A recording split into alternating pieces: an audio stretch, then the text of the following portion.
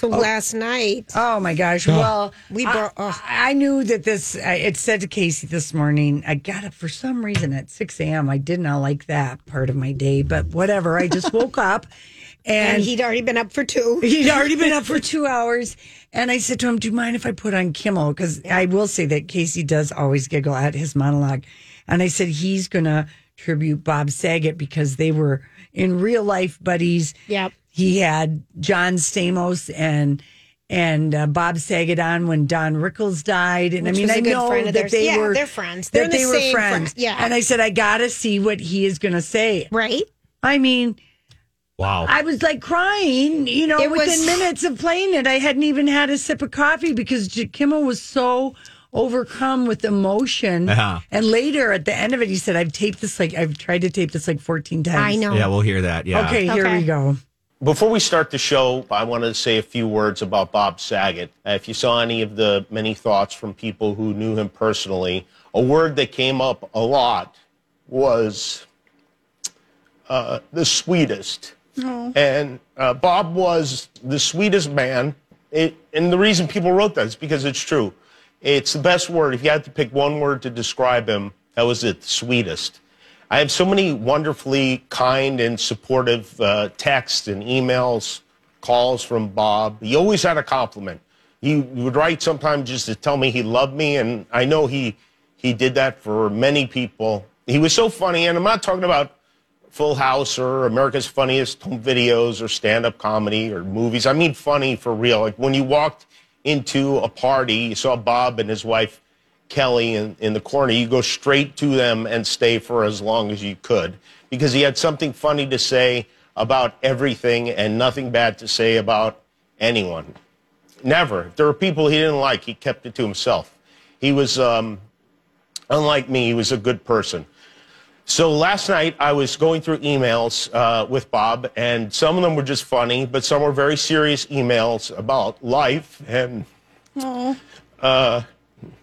the well-being of our children and how hard it is to appreciate one of those without the other being just right. In one email, we're talking about our kids, and I have it here. He wrote, "One night soon, let's go out and have some meat and some good damn drinks and talk about how lucky we are that we have them." And we did do that many times. When my son was in the hospital, Bob checked in a lot. So I want to send love to his daughters, to his wife Kelly, and to his friends who loved him so much. He was very kind to everyone, and he had no problem telling you that he loved you and what you meant to him. We love you, Bob. Aw. I was just so overclamped watching same. that. I mean, I just was like, tears. I know.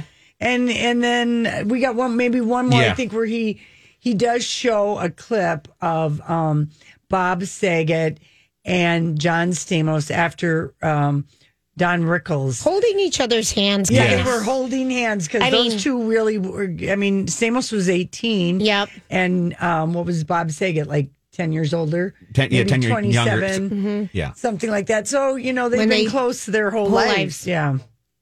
In 2017, after our mutual friend Don Rickles died, Bob and John Stamos, who were beyond friends, they were brothers. They are brothers. They were like this. And Bob was the tall one. He was the middle finger. He's showing his two fingers. Bob and John joined me on the show to eulogize Don, to tell stories about him and how much we were going to miss him. We never imagined that 4.5 years later, we'd be talking about... I'm sorry I taped this like 14 times, and I just... Anyway, we had a beautiful conversation that night. You could see when John and Bob were talking about how much they loved Don, how much they loved each other.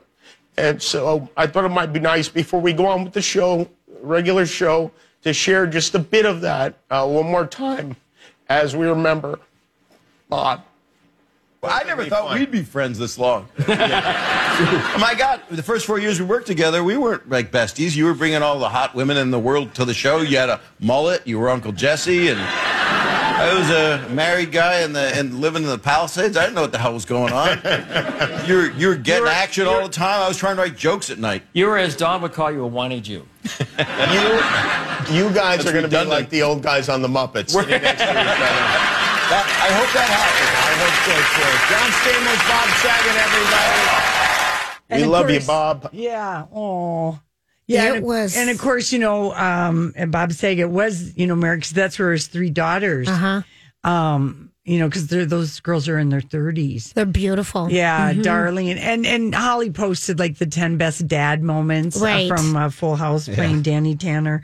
But just like really, Sudden, shocking, sad. Yeah. Unexpected. yeah. I mean, and that's, everyone like Richard Lewis, all the comics. John seem to know. Mayer went on. Apparently, they were very good friends. He said, I've never, ever met a man as sweet. Yeah. It's just crazy how Betty White affected so many people, and then this guy goes, and you see the younger generation Right. that this guy affected. Right. Yeah, It's just two Right. great people that were great people on this world. Yeah. Well, Live every day. now like it's Bob your knows last. the secret too. Yeah, I yes, know. he does. Yeah, Bob well knows done. the secret, and hopefully he's with Norm and they're golfing and having meat.